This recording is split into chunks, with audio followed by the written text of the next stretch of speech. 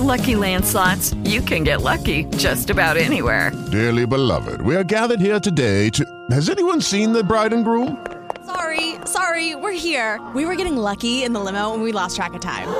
No, Lucky Land Casino, with cash prizes that add up quicker than a guest registry.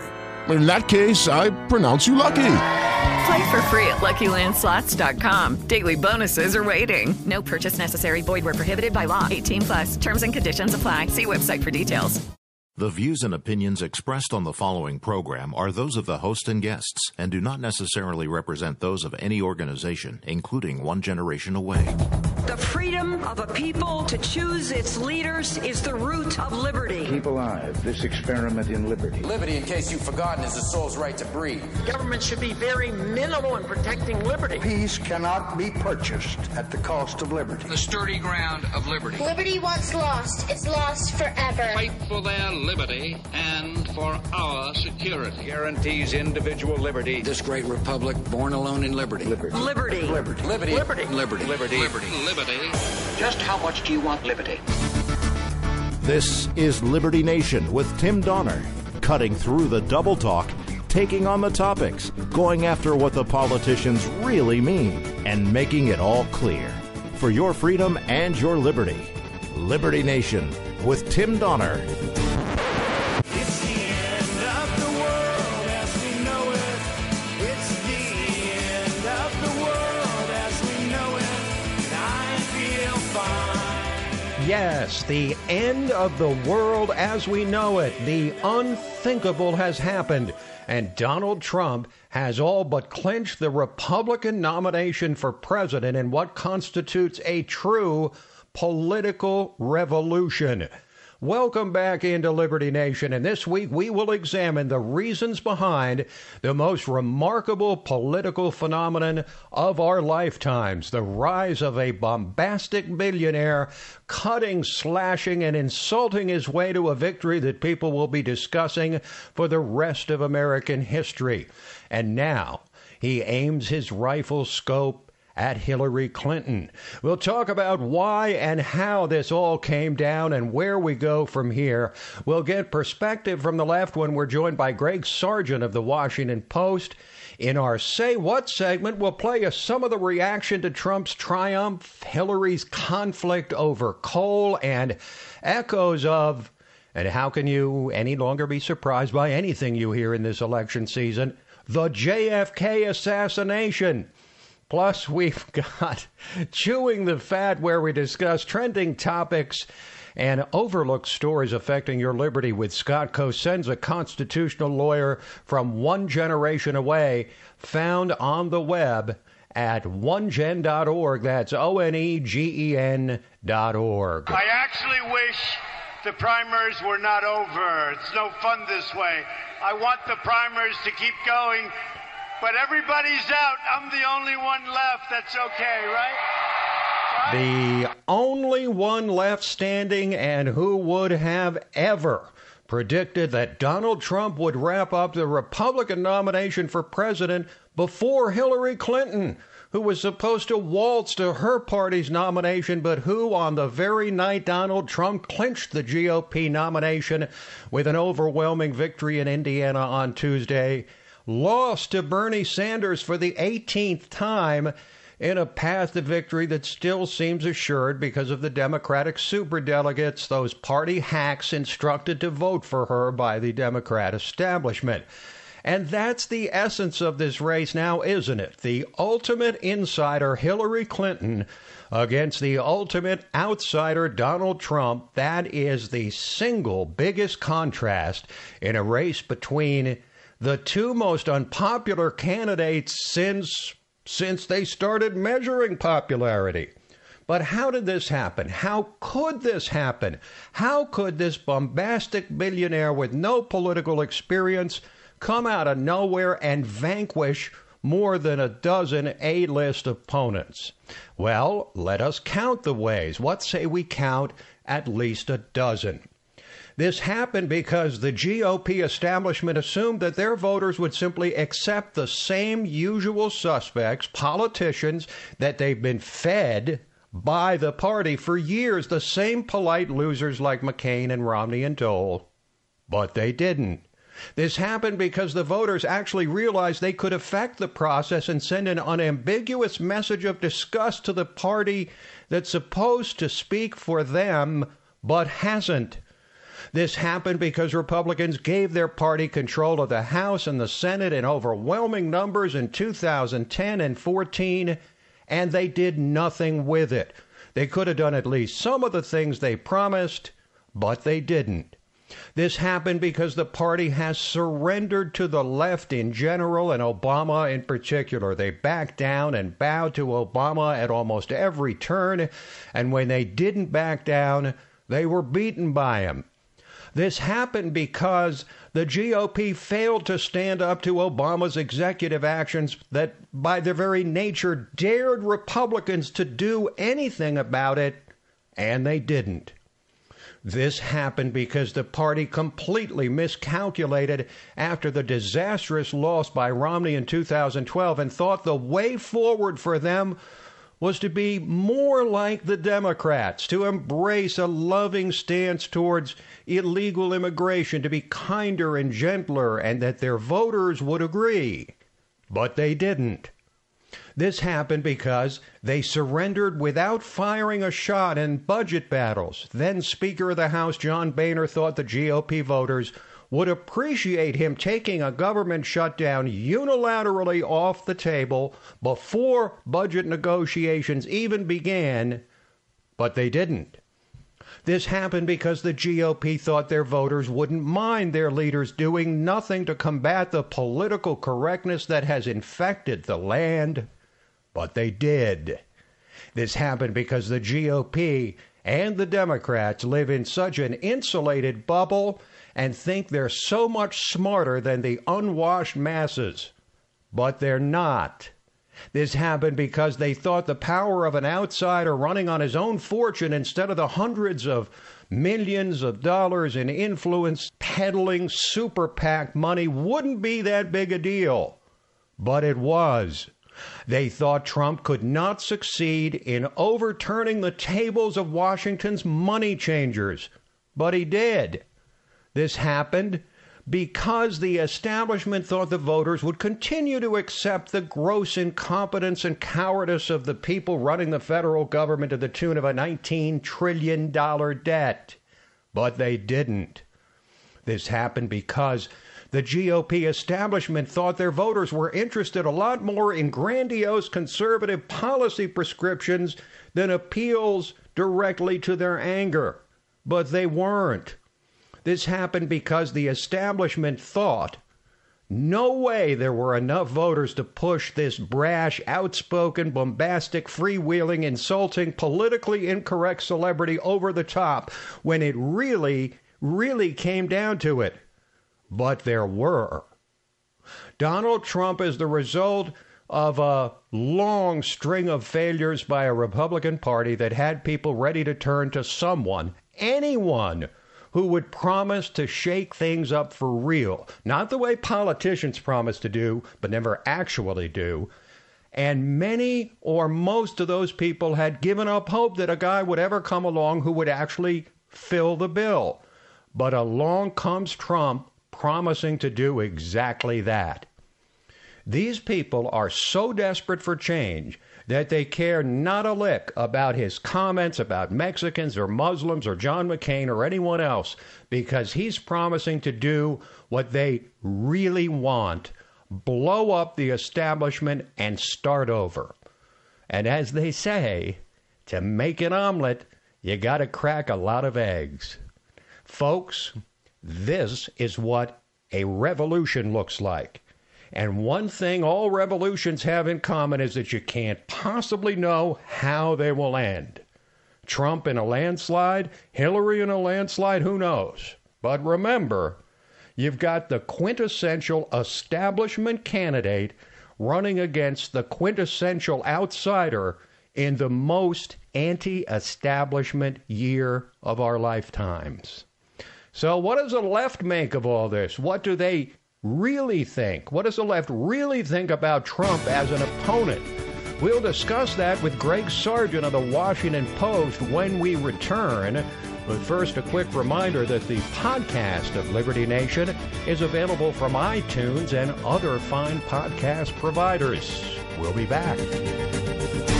Liberty Nation with Tim Donner.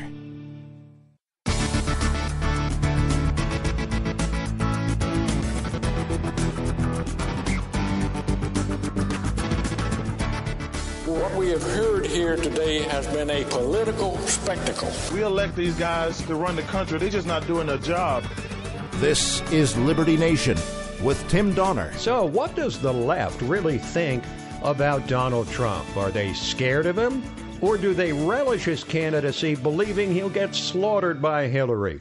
Joining us to discuss this is Greg Sargent of the Washington Post, author of The Plumb Line, Greg Sargent's Take from a Liberal Perspective. Welcome, Greg. Thanks for having me on. I appreciate it. So, we've heard two very different viewpoints from the Democrats and the left. The first being that Hillary will roll over Trump because he's irreversibly alienated so many people and groups. The second being that he's a particularly formidable opponent riding a populist wave who's totally unpredictable and therefore dangerous. So from a liberal perspective, is Trump as an opponent, do you think, a blessing or a curse? Two things can be true at the same time, right? It's obviously the case that Trump is a highly unpredictable opponent who will defy all sorts of accepted political norms and will throw attacks at Hillary and Democrats that maybe nobody anticipated or might do it in the manner that nobody anticipated.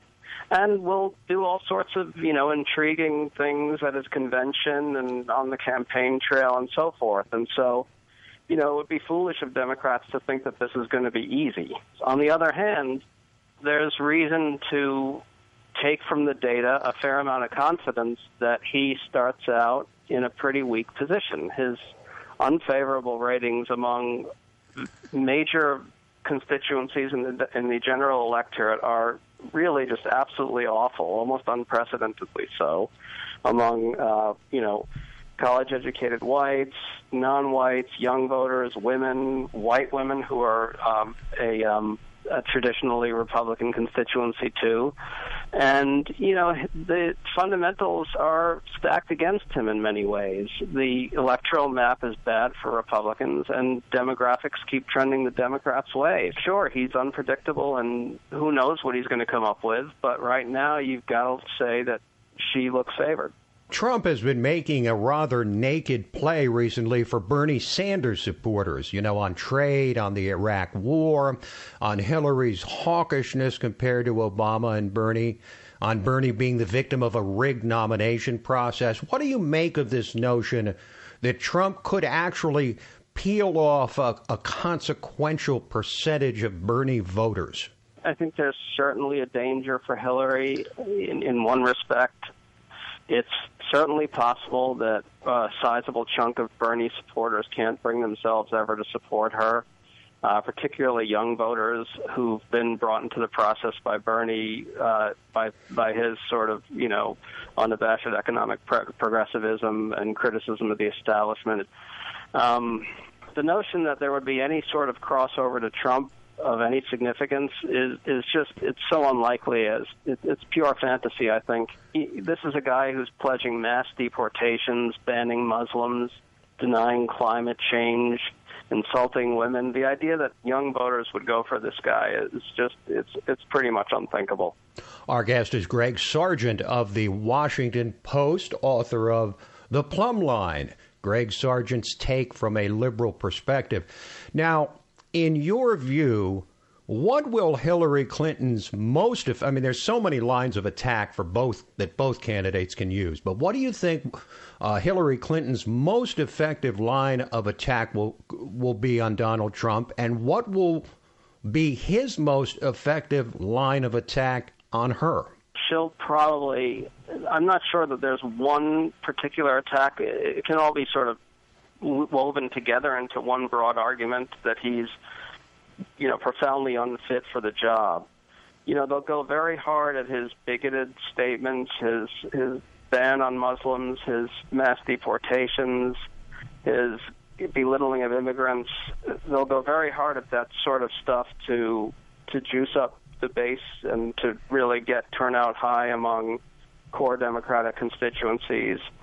And more important is that they will link that to an argument that Trump is really reckless and borderline insane, right? I mean, that's basically what they're going to be saying. They're going to try to frighten swing voters like suburban women and blue-collar women, and justifiably so. I mean, he really has made a number of statements and proposals that are alarming. And so there's a way, I think, for the Clinton people and Democrats to link those two strands, the xenophobia and bigotry and the recklessness, into sort of one larger argument about his fundamentally, temperamentally unfitness for the job.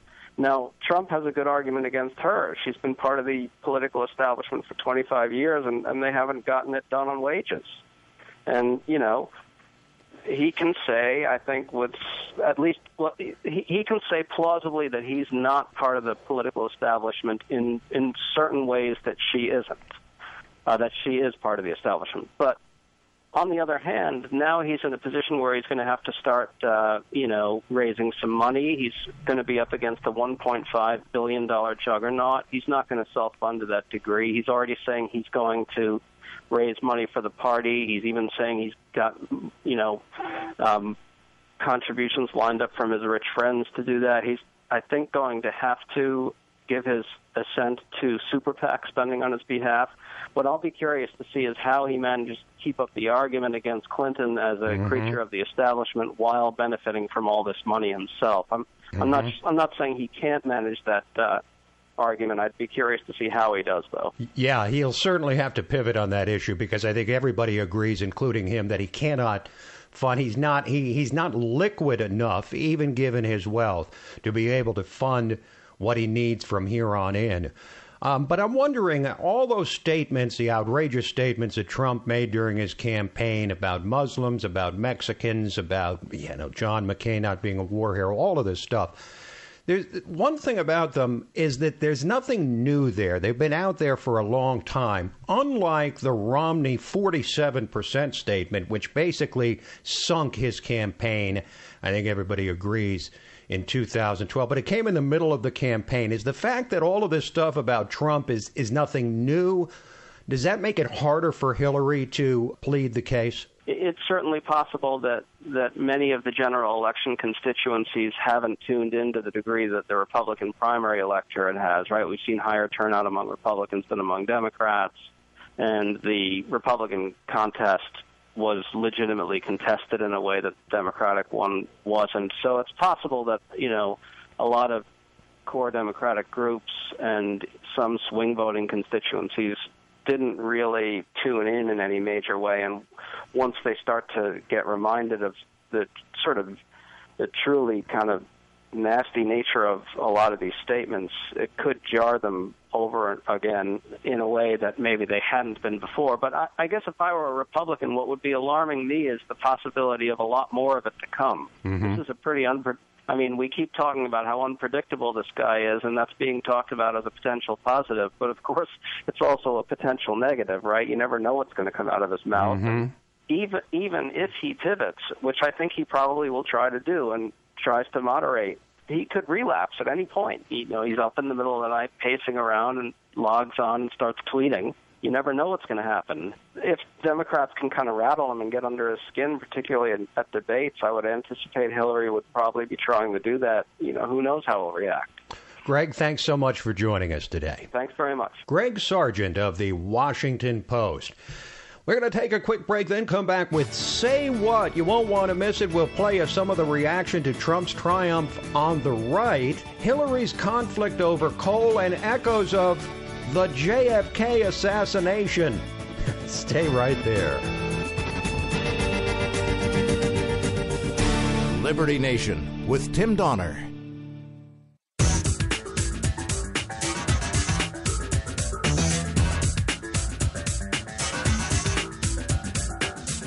This is Liberty Nation with Tim Donner. Say what? Say what? Say what? One more time. Say what? Say what? Say what? One more time. Say What, the portion of Liberty Nation where we treat you to some of the most wacky, astonishing, and damnable things uttered by politicians and the chattering class. And so it's no longer just a reality show, it's reality. The end of the world as the GOP knows it. Donald Trump is the Republican nominee for President of the United States. And so America will now have to deal with it. And that includes not just the Democrats and leftists who you'd fully expect to oppose him, but the Republicans and conservatives who first almost universally dismissed his candidacy, then warned that his nomination and, God forbid, his election would be the end of the world as we know it. It's the end of the world as we know it. Now, let me translate that for you.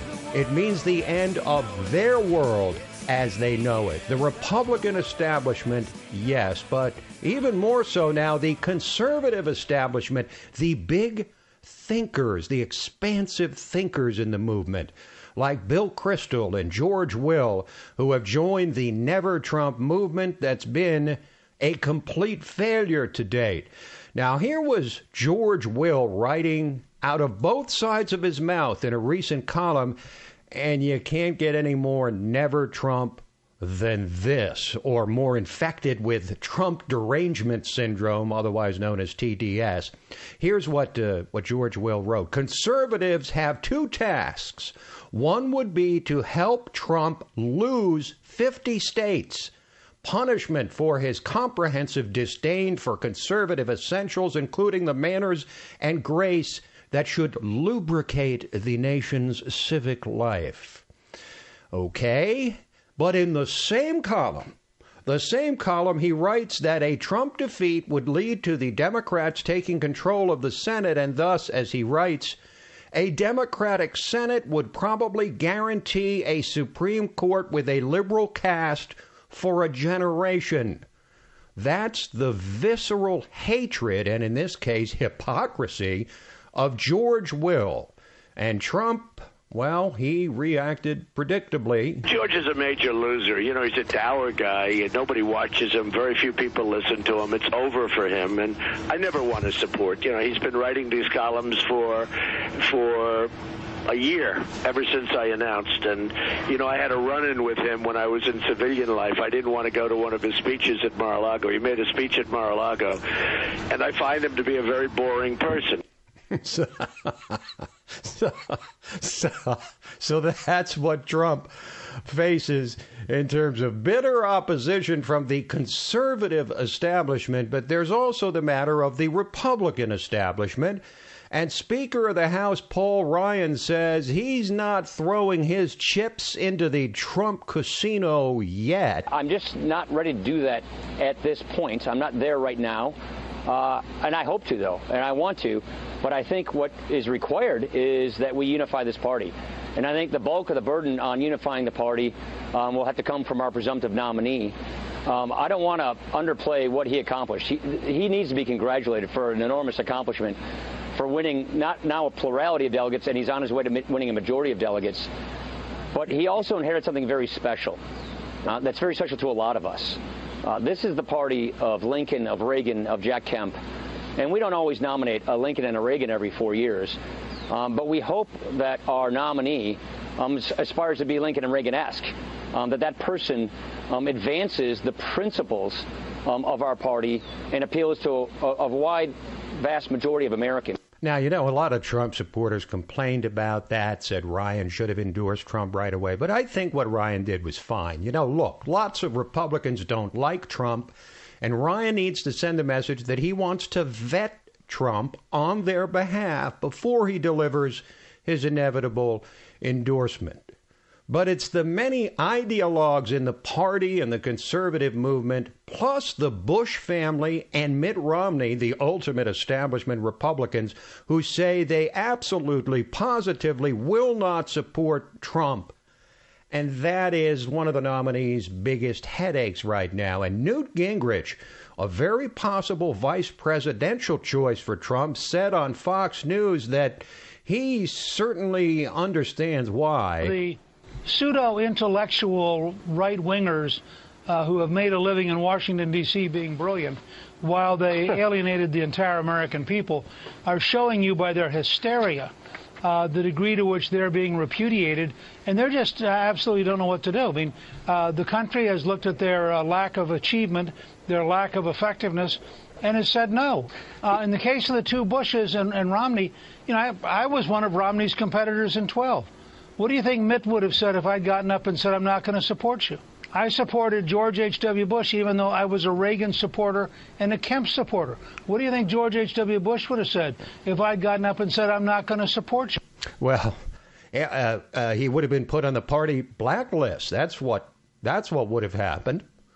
But how have the Democrats reacted to the Trump de facto nomination? We talked about that in the last segment with Greg Sargent of the Washington Post, but it's hard to understand why Hillary Clinton would decide to skip showing up in Indiana and get beaten by Bernie Sanders there on the very night Trump became the presumptive nominee, and choosing, Hillary did, instead to make multiple appearances in West Virginia, the heart of coal country, and lest we forget, with Hillary running essentially for a third Obama term, she owns Obama's war on coal.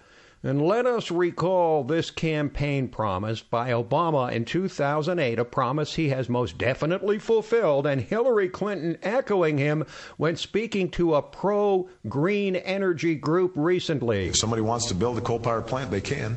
It's just that it will bankrupt them because they're going to be charged a huge sum for all that greenhouse gas that's being emitted. Under my plan of a cap-and-trade system, electricity rates would necessarily skyrocket.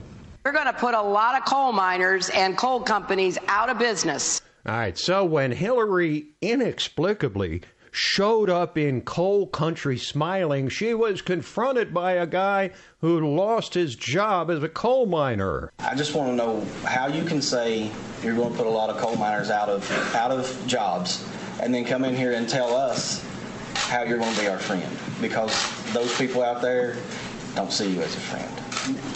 What I said was totally out of context from what I meant, because I have been talking about helping coal country for a very long time. Right. Expect to hear that one repeated over and over as Trump challenged Hillary in the coal mining states of the upper Midwest, challenged her there this week and will challenge her in the general election. Many coal miners who are casualties in the Obama, or now the Obama-Clinton war on coal, take the measure of both candidates.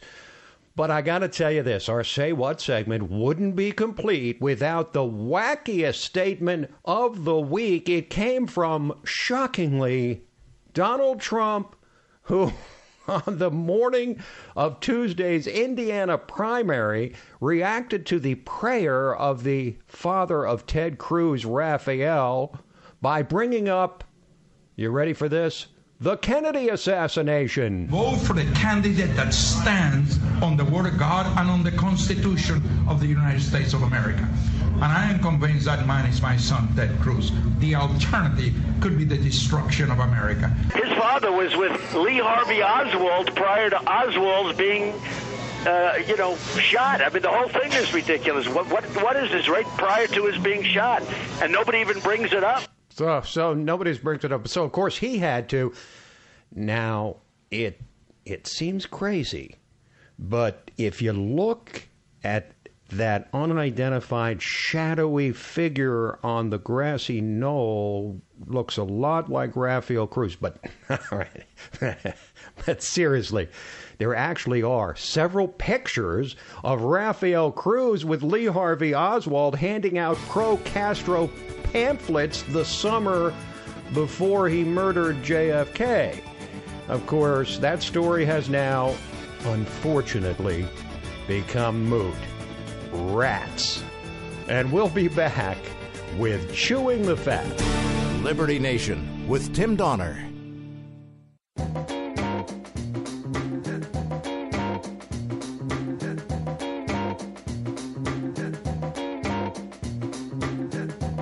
This is Liberty Nation with Tim Donner.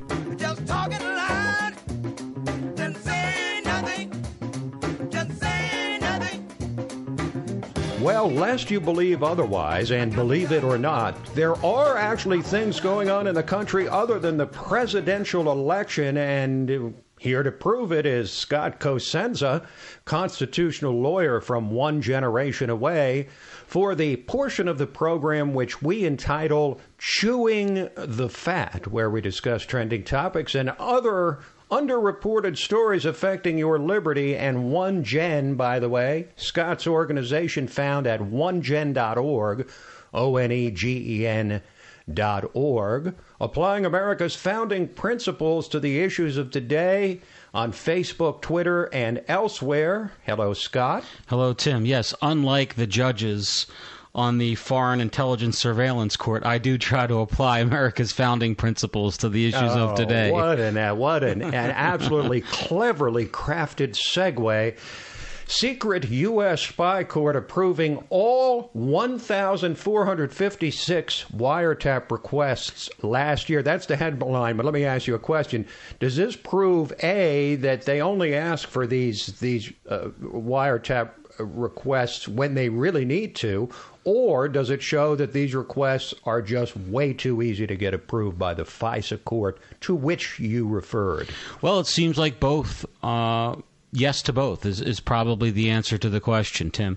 The number since the Snowden revelations has dropped precipitously, particularly with respect to the bulk requests. That is when they'll go to a Verizon or some other aggregator of information and just request the moon in terms of the level of information. And we've seen a significant decrease basically since the Snowden release. We've also seen, according to the people that are the real experts in the field in terms of analyzing these numbers, including Mark Rumold, who is at the Electronic Frontier Foundation, that the number of pushback cases, so these are cases where the court has said to the Justice Department, well, we're not so sure about this. Now, we're not rejecting your application, but we want to see some more information. So beef it up and come back to us.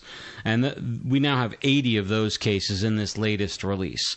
Still, I think, scandalously small number. And in all the rest of American jurisprudence, since the time of the founding, we have an adversarial system. And the idea is that the truth will out in that adversarial system where both parties are competing, right? The state is competing for the administration of justice in a criminal case, and the defense is competing, to have their defendant acquitted. And in the civil system, also, it is an adversarial process, both parties trying to win out. In this case, there is no adversary. It's just the prosecution. The government versus the government, right. Basically. It's the government versus no one, generally speaking. Right. The court, under the 2015 amendment to the Act, the court can ask for sort of some independent eyes on it. An amicus or friend of the court can come in. But what I think needs to happen, and I appreciate the need for the highest level of confidentiality with some of these cases, certainly probably not as many as the government would argue deserve it, but perhaps an installation of a permanent defense counsel, if you will, right? Somebody who actually is legally bound to represent the interests of those who are going to be subject to these orders might be in order. But in any case, I think that any court that just grants all of the petitions that are put before it deserves our extreme skepticism. Well, lest we might have thought otherwise, the whole incident with Edward Snowden, and it wasn't really an incident so much it was a decision made by him that the American people should know what's really being done to them and for them by the intelligence services. I mean, the Edward Snowden affair has changed the entire trajectory of intelligence surveillance in this country, hasn't it? Certainly. The numbers bear it out. No question. All right, Barack Obama granting clemency to 58 non-violent drug offenders. Does this signal something of a white flag in the federal government's relentless war on drugs, or is it more about criminal justice reform? Or is it neither? I think it's probably neither, but perhaps I'm wrong. The reason why I think it was newsworthy is that Obama has historically only used the power of clemency or pardon at the end of the year. This is something that he's done as sort of a Christmas gift or something to these people. And those of us who care on a day-to-day level about civil liberties and the abuses of the criminal justice system want the president and the various governors to use their power to pardon and commute inappropriate sentences. You mean sort of like Bill Clinton did with Mark Rich on his way out of the White House? So, of course, that is the exact opposite. No, I'm talking about the person with no political power. You can't tell when I'm being facetious after all these years? My God. The reason, but the thing is, the people out there, there's a perception that it's only used for that purpose, right? The sort of friends of the executive, and I think that it really needs to be used, and those of us who care about liberty on the conservative side really need to encourage executives to use it. And we haven't had much of that in the conservative world. Nixon, by the way, as a percentage of applications, is the best president in recent history on commutations and pardons. Far and away better than Obama or Carter, certainly Reagan or Bush almost gave none. And so anyway, in this instance, we've seen typically they are people who are nonviolent drug abusers who maybe were involved tangentially in a sale. Got caught up in the 3 strikes and you're out. Or not even 3 strikes, just draconian sentencing, where they were a conspiracy, right? So they made one phone call or something like that and then were caught up in a major conspiracy in which they had little to gain and little power, but were sentenced to spend often the rest of their lives in prison. So I think it's good news, and I think that the president should do more of it. So... Well, meanwhile, in Pennsylvania, a judge has ruled that it's okay for a school to suspend a student over something he posted on Facebook outside the confines of the school. Tim, I think this case is deeply troubling. This is a federal court ruling out of the Third Circuit from a case out of York, Pennsylvania. The Central York High School had a bomb threat. The case that we're talking about now doesn't involve that bomb threat, except a student's comment about it. So there was a bomb threat in the school. The following day, this student basically said on Facebook, "Plot twist, bomb isn't found and goes off tomorrow." Just a throwaway kind of line, right? Wasn't directed at any students or the population of the school. Certainly wasn't meant as a threat. And the school superintendent, Michael Snell, and assistant principal, Jeffrey Ham, decided that this student needed to be suspended. And unfortunately, the court ruled that it was an appropriate suspension.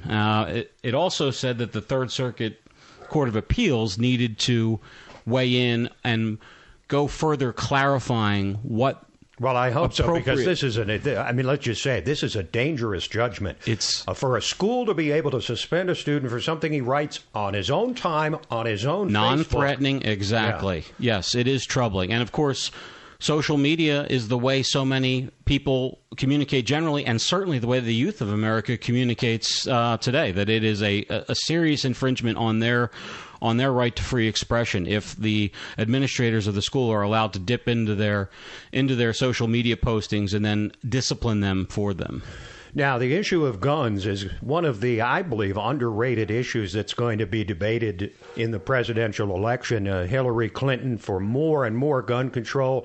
Donald Trump portraying himself as extremely pro-Second Amendment, which makes this next story somewhat interesting in a larger context. An embattled Virginia gun store suing the government over their intent on shutting it down. What is this about? Well, it's a fascinating story, Tim. I wish we had more time to discuss it because it involves the free speech rights of the legislators themselves. But this gun store was the victim of a concerted campaign by elected leaders in Virginia, among others, to have the landlord non-renew their and basically kick them out. Because it's culturally inappropriate to have a gun store in Arlington, Virginia, where this is located. Just so people understand, Arlington County has voted Democrat in every presidential election since Nixon McGovern. Okay, well, so they almost single-handedly have. They were Dukakis supporters. Arlington is also the place that has almost single-handedly turned Virginia from a red state to a purple state. And so the gun store has said, it's inappropriate for you to use the power of your office, right, with your letterhead and you're marshaling your resources to basically try to inappropriately compel what's called tortious interference with a contract. They had a legal lease.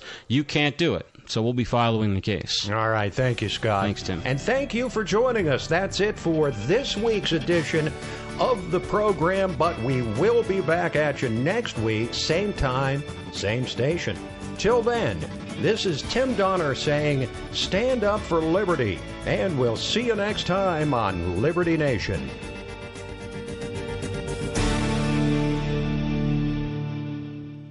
Hello, it is Ryan, and I was on a flight the other day playing one of my favorite social spin slot games on ChumbaCasino.com. I looked over at the person sitting next to me, and you know what they were doing? They were also playing Chumba Casino. Coincidence? I think not. Everybody's loving having fun with it. Chumba Casino is home to hundreds of casino-style games that you can play for free anytime, anywhere, even at 30,000 feet. So sign up now at ChumbaCasino.com to claim your free welcome bonus. That's ChumbaCasino.com and live the Chumba life. No purchase necessary. VGW. Void where prohibited by law. See terms and conditions. 18+.